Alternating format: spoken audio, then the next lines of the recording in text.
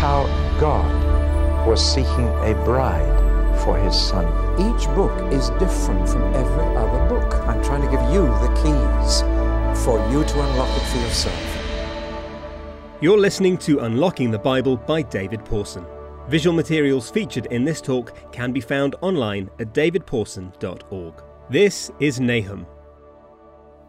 Gottes mullen malen langsam, malen aber trefflich klein, ob ans Langmutter sich saumet, bringt mit Schaf alles ein. Which is a little German poem which, translated into English by Longfellow, reads, "Though the mills of God grind slowly, yet they grind exceeding small. Though with patience he stands waiting, with exactness grinds he all." There is a time when God's patience runs out. He is incredibly patient, amazingly merciful, but there comes a time when God's had enough. That is the message of the prophets. Jonah just got the timing wrong. It was still the time of God's mercy and patience with Nineveh, and Jonah thought it ought not to be. But Nahum, 150 years later, the time had come. And Nahum was sent with the same message of destruction, but this time there was no hope. This time there was no way that they could respond positively. You see, the opposite extreme is to think that God will never be angry and never punish and never destroy or wipe out a city or a nation. But he will, and he does.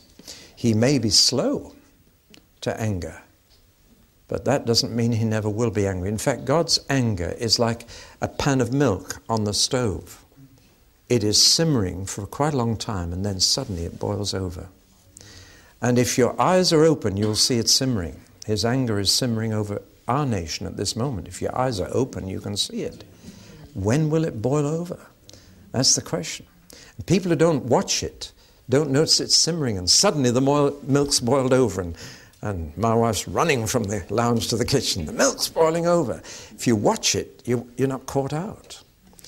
Well, now, 150 years we have Nahum. Just let me put him in the picture. He came from the north, again, as I've told you. We need to remember that after Solomon died, they were never united again. They had civil war, and 10 tribes in the north divided from the 2 in the south. The 10 tribes in the north kept the name Israel, and the 2 in the south, Benjamin and Judah, took the name of the biggest, Judah. So there was a clear division. And remember, Jonah came from the north when the 10 tribes had separated out, and so did Nahum. Now, just a little bit of history. See, these are the kings in the north kings, Ahab. I'm sure you've heard of Ahab and his wicked Jezebel queen. Then came Jeroboam II. That's when Jonah went to Nineveh. Then Pekah, then Hoshea.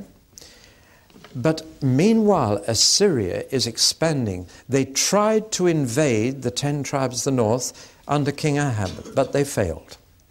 But they were going to come back. They came back under Tiglath-Pileser III. They took Naphtali. They took 1 tribe. They came back later under Shalmaneser, and they took 10 tribes. And the 10 tribes of Israel were lost and taken away out of the land. From then on, all that was left was little Judah in the south.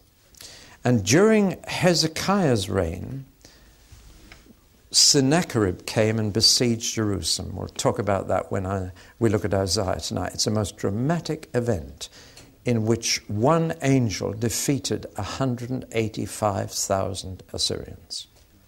That's what an angel can do. And I'll show you a photograph later of the skeletons of those 185,000. They've been found just outside Jerusalem. Under Ashurbanipal, they conquered Thebes and Upper Egypt. So they were a mighty empire by now. And then came 2 little prophets. Zephaniah we're not going to talk about, but let me read what he said about Nineveh. Zephaniah said this. He said, God will destroy Assyria and make its great capital Nineveh a desolate wasteland like a wilderness. That once proud city will become a pasture land for sheep. And all sorts of wild animals will have their homes in her. Hedgehogs will burrow there. The vultures and the owls will live among the ruins of her palaces, hooting from the gaping windows. And the ravens will croak from her doors. All her cedar paneling will lie open to the wind and the weather. That's what Zephaniah said, among other things. But the man who finally went and told them they were absolutely finished was in fact Nahum. And though Zephaniah said it here, Nahum, like Jonah, went to Nineveh and said it there and gave them their final warning. Now, the one huge difference between Jonah and Nahum is, of course, that God did not let them off. Now, interesting enough, they both describe God as slow to anger. But the difference is that with Nahum, time had run out. Once aroused, you cannot turn God's wrath away. Once you reach that point of boiling over, it is frequently called in the Bible the day of his wrath. And nothing can turn it away then. While his wrath is simmering, it can be turned away. But when it boils over, nothing can stop it. And for different nations and for different individuals, it has boiled over at different times. And for the whole world, there is a day of wrath coming when people would rather be swallowed in an earthquake than look at the anger on the face of God and his Son Jesus. That's in Revelation chapter 6. So God is now filled with wrath. He is boiling over. And though the king tries, the king of Nineveh tried to pray and fast again. He was trying to copy what happened with Jonah, but it didn't work this time. And God would not accept it. See, there comes a time when it is too late to change. The last verse of Nahum is, "There is no remedy for your wound. Your injury is past healing." Now, funnily enough, this is described as good news, but not for the Assyrians. It is good news for Israel. Because, see, Nahum was born when the 10 tribes were occupied. He was born in occupied territory. He was born under Assyrian rule in the Holy Land. Can you imagine? Born and bred and brought up under the Assyrian. And so his prophecy of the doom of Nineveh is good news. And we get this lovely phrase, "How beautiful are the feet of those who bring good tidings, running over the mountains." Now, feet are not very beautiful, are they? Do you ever like photographs of your feet taken? Bad enough having your face photographed, but your feet, no. There's only one situation in which feet are beautiful, and that is feet that have run with good news. And you would kiss the feet of somebody who brought you news that your land, which has been occupied your whole life by cruel enemies, that freedom is about to come. Have the same reaction that East Europe was having a year or two back. So it's great news. In fact, Nahum says, everyone who hears the news about you will clap their hands at your fall. For who has not felt your endless cruelty? It is a vivid prophecy. Now, once again, there's a question which we must ask. Does God control history as well as nature? See, if Jonah asks you, does God control nature? Nahum asks you, does God control history? And the Bible says, because it's theistic in its outlook, the Bible says it is God who draws the atlases of history. Paul, on Mars Hill at Athens, said to the Greeks, God allots a nation its room in time and space. And so it is God who allows a nation to rise and get an empire. It's God who brings it to an end. I believe God brought the British Empire to an end. The empire in which the sun never set. When we washed our hands of the Jewish people in 1947, said we want nothing more to do with the Jews, God said, then you can't look after anybody else. And within 5 years, the empire had gone. That's my understanding of history. God not only controls all of nature, he controls all of history. And it's he who raises up princes and brings them down. It's he who allows a nation to expand and then crashes it. And you know, Christians in Germany, 2 years before the wall came down in Berlin, were announcing in the name of Jesus that God was bringing that wall down. See? Because they believe that God is in charge of history. And that therefore history is predictable. And part of the prophet's task was to predict history and to write history before it happened. And here is Nahum saying Nineveh is finished, which seems unbelievable when you look at the power and the might of Nineveh. And yet it happened within a very short space of time. Nahum is almost all prediction. So let's just analyze Nahum's little prophecy. It's only 3 chapters, and they divide very easily between the 3 chapters. They're all concerned with the fall of Nineveh.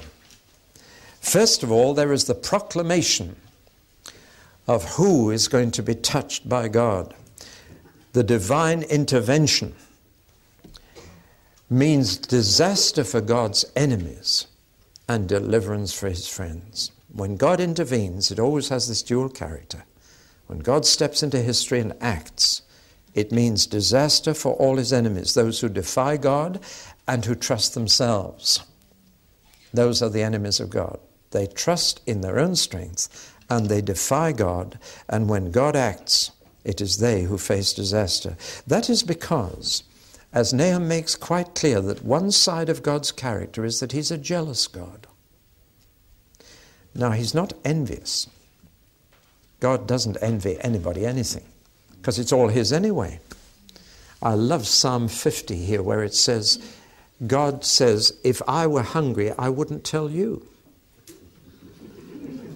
You know, that's a lovely little insight into God's sufficiency. It goes on, the cattle on 1,000 hills are mine. The silver and gold is mine. But it begins, if I were hungry, I wouldn't tell you. I'd just go and help myself to what is mine. See? But God is jealous. Now that's different. You're envious about what somebody else has. You are jealous about what you have, which somebody wants to take from you. Do you understand? You may be envious about someone else's wife, but you would be jealous about your own. And God is jealous for his name. He is jealous for his reputation. He is jealous for his people. He is jealous for his world. God says, it's my name, it's my reputation, it's my world. And I'm not having people behave like this in my world. That's jealousy.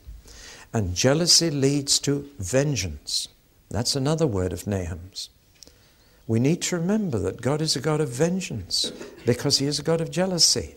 He's not a God of malicious revenge. He's a God of vengeance. That's why you are exhorted in the Bible, never repay evil with evil. Just leave it to God. Vengeance is mine, says the Lord. See? I wonder when you last heard a sermon on God's jealousy or God's vengeance. But that's part of his character, because he's a holy God.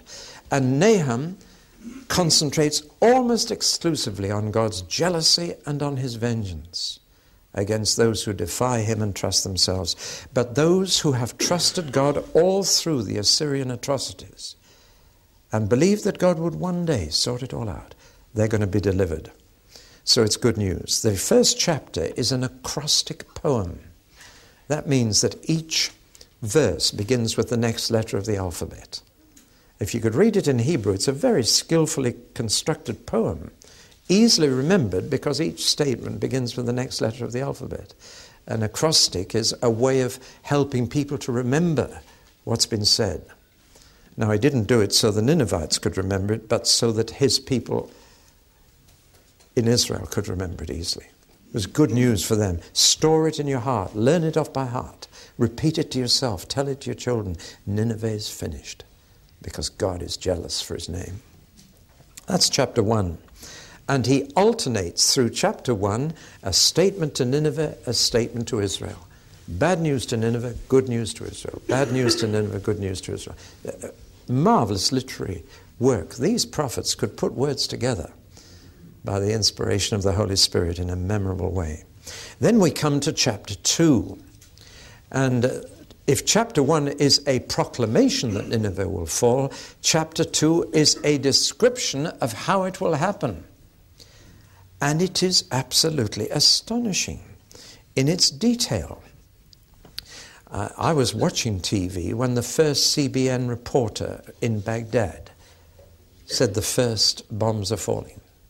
Did you see that memorable thing? I mean, the marvel of television. You see a war actually start now. Incredible. First time that's ever happened, that millions around the world actually saw hostilities begin.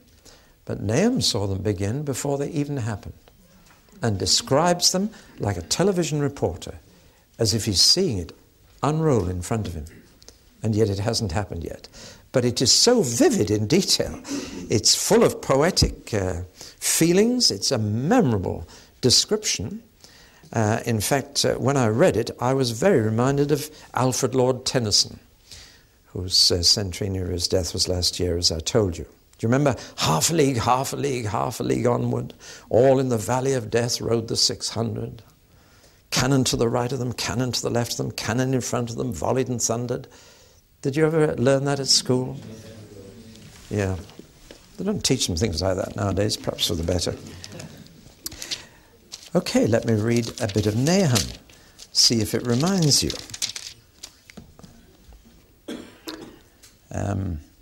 Nineveh, you're finished. You're already surrounded by enemy armies. Sound the alarm, man the ramparts, muster your defenses, full force, and keep a sharp watch for the enemy attack to begin. For the land of the people of God lies empty and broken after your attacks, but the Lord will restore their honor and power again. Shields flash red in the sunlight, the attack begins. See their scarlet uniforms, see their glittering chariots moving forward side by side, pulled by prancing steeds. Your own chariots race recklessly along the streets and through the squares, darting like lightning, gleaming like torches. The king shouts for his officers. They stumble in their haste, rushing to the walls to set up their defenses, but too late. The river gates are open. The enemy has entered. The palace is in panic. So it goes on. Boy, that's hot stuff, isn't it? And fascinating thing is that the people who came to destroy Nineveh wore scarlet uniforms. And there was no army in Nahum's day that wore scarlet uniforms. He even saw the color of their uniforms. And he saw how they got in through the river gates. They drained the river and came in through the sluice gates. They got into Nineveh. And he saw it all happening. You read Nahum. It's a vivid description. Listen to the poetry. Woe to Nineveh, city of blood, full of lies, crammed with plunder. Listen. I hear the crack of the whips as the chariots rush forward against her, wheels rumbling, horses' hooves pounding, and chariots clattering as they bump wildly through the streets. See the flashing swords and glittering spears in the upraised hands of the cavalry. The dead are lying in the streets, bodies, heaps of bodies everywhere. Men stumble over them, scramble to their feet and fall again. All this because Nineveh sold herself to the enemies of God. Vivid writing. Can you imagine the guy preaching this? And he's seeing it all happen. Vivid. That's chapter 2. And he describes, first of all, a day of looting. He sees the city looted, everything of value taken away. All their treasures gone. And then he says, I see a den of lions, but the lions are weak and dying. Do you remember when somebody called Britain a toothless lion? That's what Nahum is calling Nineveh. Now that's very significant because the lion was the emblem of Assyria. They regarded themselves as lions. But here they've become toothless lions or paper tigers. They are no longer a threat to anyone. They are in terror themselves. There's a kind of poetic justice in this. And then chapter 3.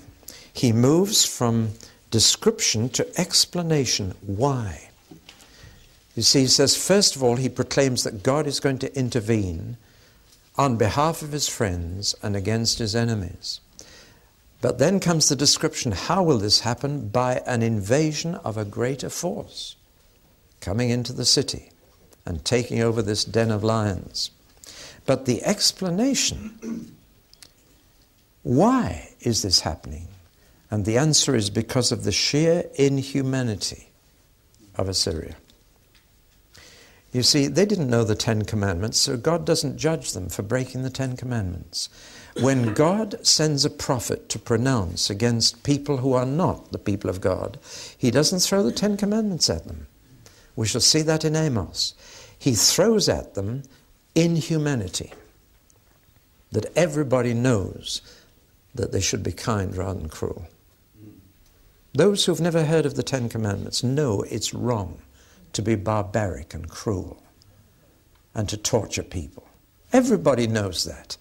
So God judges people by what they know. That's a principle that goes right through Scripture. If a person doesn't know the Ten Commandments, they will not be judged for breaking the Ten Commandments. If a person's never heard of Christ, they will not be judged for not having heard of Christ. But everybody has some knowledge of God through creation outside them and conscience inside them. And God will judge everybody by what their own conscience knew. And we all know inhumanity is wrong, don't we? The United Nations document U-144, the Declaration of Human Rights. It didn't take Christians to write that. We know human rights. And it was because they rode over human rights that this is happening to them. That they conquered by force. That was how they expanded. It was like a blitzkrieg. And they had chariots and they just rode over a country, slaughtered all the inhabitants and took it by force. God can give you more territory without you taking it by force. See, there is a right way to expand and a wrong way. But the other thing that he mentions particularly is that they were corrupted by finance. That is singled out, that when they became wealthy, that corrupted them, and bribery became common. And it was these two things that Nahum said they knew were wrong, for which God is destroying their city. I find those two things remarkable because our world is not a stranger to either. And people know it's wrong. Thank God we live in a country where bribery is not too bad yet, but it's getting worse. It really is. When you go to a country and you can't get a driving license or a passport without bribing everybody on the way into the office, you're glad to get back here. Those of you who travel know this. But that's what happened here. They conquered by force and they were corrupted by finance. And so says Nahum, woe to this bloody city. The word woe, unfortunately, has lost its meaning for us. It is a curse. A terrible word. You should never use it. I'm afraid most often in our country we hear a parent say, now, woe betide you if you do that again. Never say that to a child. You are cursing that child. Do you remember, if you go to Sea of Galilee today, you say, oh, what a beautiful place. You were describing it this morning. It is so beautiful that everybody loves it. It is totally different from what it was in Jesus' day. There were 250,000 people living around the shores of Galilee in Jesus' day. It was highly urbanized. Capernaum was a big fishing town. So was Bethsaida and Chorazin. Where are these towns? Why is it that if you go there today, you have to stay in Tiberias, which is the only town on the shores of Galilee? I'll tell you why. Because Jesus cursed all the other towns. He said, woe to you, Capernaum. Woe to you, Bethsaida. Woe to you, Chorazin. If the mighty works that had been done in you, been done in Tyre and Sidon, they'd have repented long ago. The only town he didn't curse was Tiberias. He never said, woe to you, Tiberias. The result is Tiberias is still there. The others, you can hardly find them. Just a few stones. Woe. Woe to that bloody city. That's a terrible curse.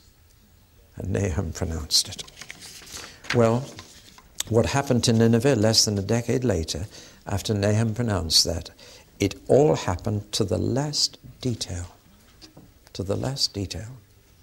And it has never been inhabited again Let me show you again the picture of it today. There's the great palace, and that's what it's like. And there are owls and hedgehogs and all the wild beasts that Zephaniah said would inhabit. That's all you can find there today. Nineveh has gone, never to be inhabited again. It was lost for centuries.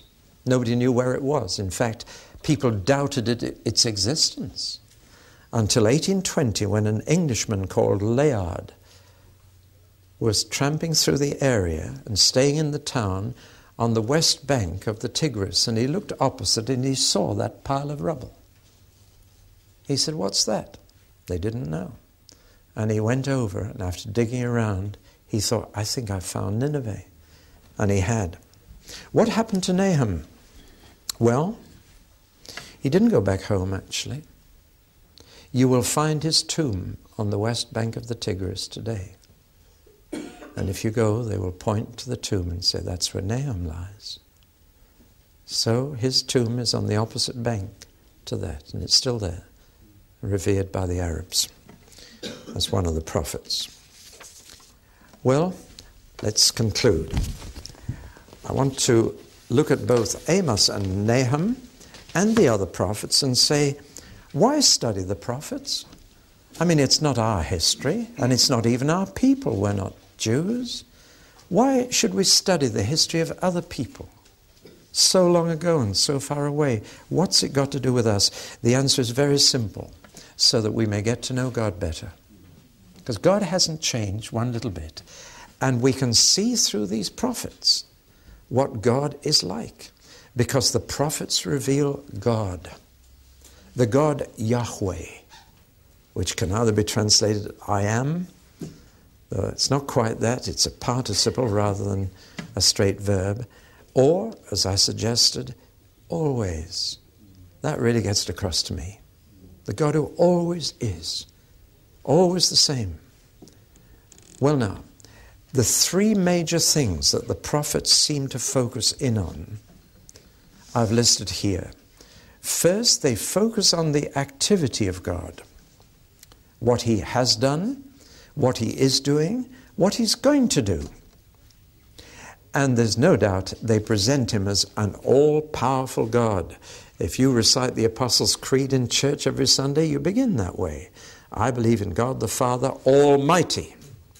Not just the Father Almighty, maker of heaven and earth. And he is presented as so powerful that he is in total control of both nature and history. Therefore, miracles can happen in nature, and he can cause movements to happen in history. Now, that is a concept of God we must keep hold of, because in our modern scientific age, when people regard nature as a closed system and history as entirely the result of economic forces, it is not easy to remember that God is in total control of both. And reading the prophets regularly keeps this picture of a mighty God who can make anything happen in nature and anything happen in history. That is the philosophy we call theism, and that is the philosophy of the Bible. That's the first great reason for reading the prophets. Secondly, moving now from his activity to his integrity. God is consistent. God is always the same. He does not change in character.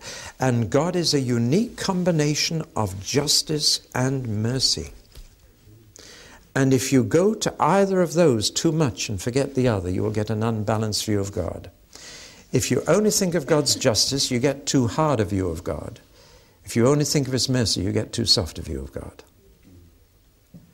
And in the one case, there will be fear but no love, and in the other case, there will be love but no fear.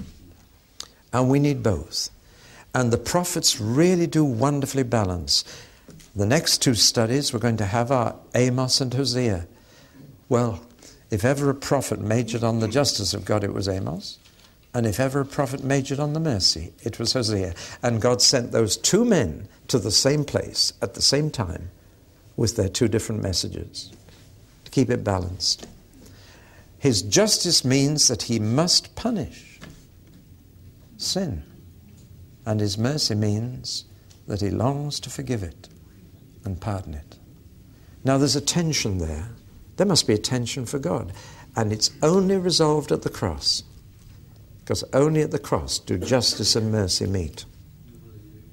And sins are both punished and pardoned at the same place and the same time. Except that Jesus takes the punishment and we get the pardon. Do you see? But that is the integrity of God's character. And therefore you can predict how God will behave. He will exercise mercy as long as he can. But when it is persistently refused, he must exercise justice. That's the message of Jonah and Nahum. And then thirdly, the prophets do emphasize his flexibility. To me, this is a most important insight into God. It is that God can change his plans. They're not fixed for all eternity. He can change his plans for people, depending on how they react to him. And this comes out in Jeremiah particularly, where Jeremiah went to the potter's house and saw the potter trying to make the clay into a beautiful vase. But the clay would not run well in the potter's hands to make this vase. So the potter pushed it back into a lump and made a crude, thick pot with it. And God said, Jeremiah, have you learned the lesson of the potter and the clay? Now, most preachers I've heard on the potter and the clay get it totally wrong. They say the potter decides what shape the clay will be. You know, that's predestination. If he decides this or he decides that, that's all you can do about it, nothing. Actually, it is the clay that is deciding whether it be a beautiful vase or a crude pot, depending on whether it responds to the potter's hands. Do you follow that? Now that's terribly important. And God then said to Jeremiah, did you learn the lesson of the potter and the clay? I wanted to make Israel a vessel of my mercy, but they wouldn't have it. So I'm making them a pot full of my justice. But he said, if they repent, then I will relent and will make them into a beautiful vase again. Now that is the flexibility of God. God is willing to respond to us. Isn't that amazing? He's wanting us to respond to him.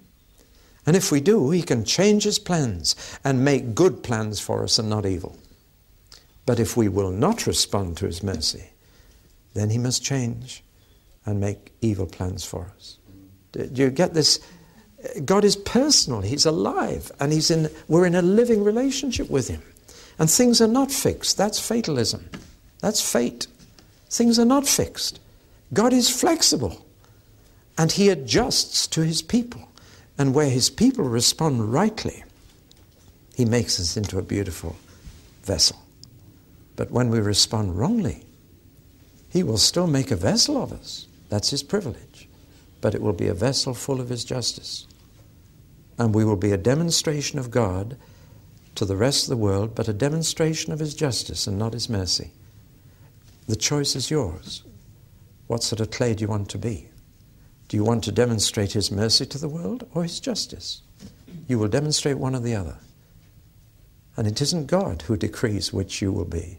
It is you who decide whether to respond to him. Understand? Well, now, the flexibility of God is to me a very precious truth. The future is not fixed. It's not predetermined.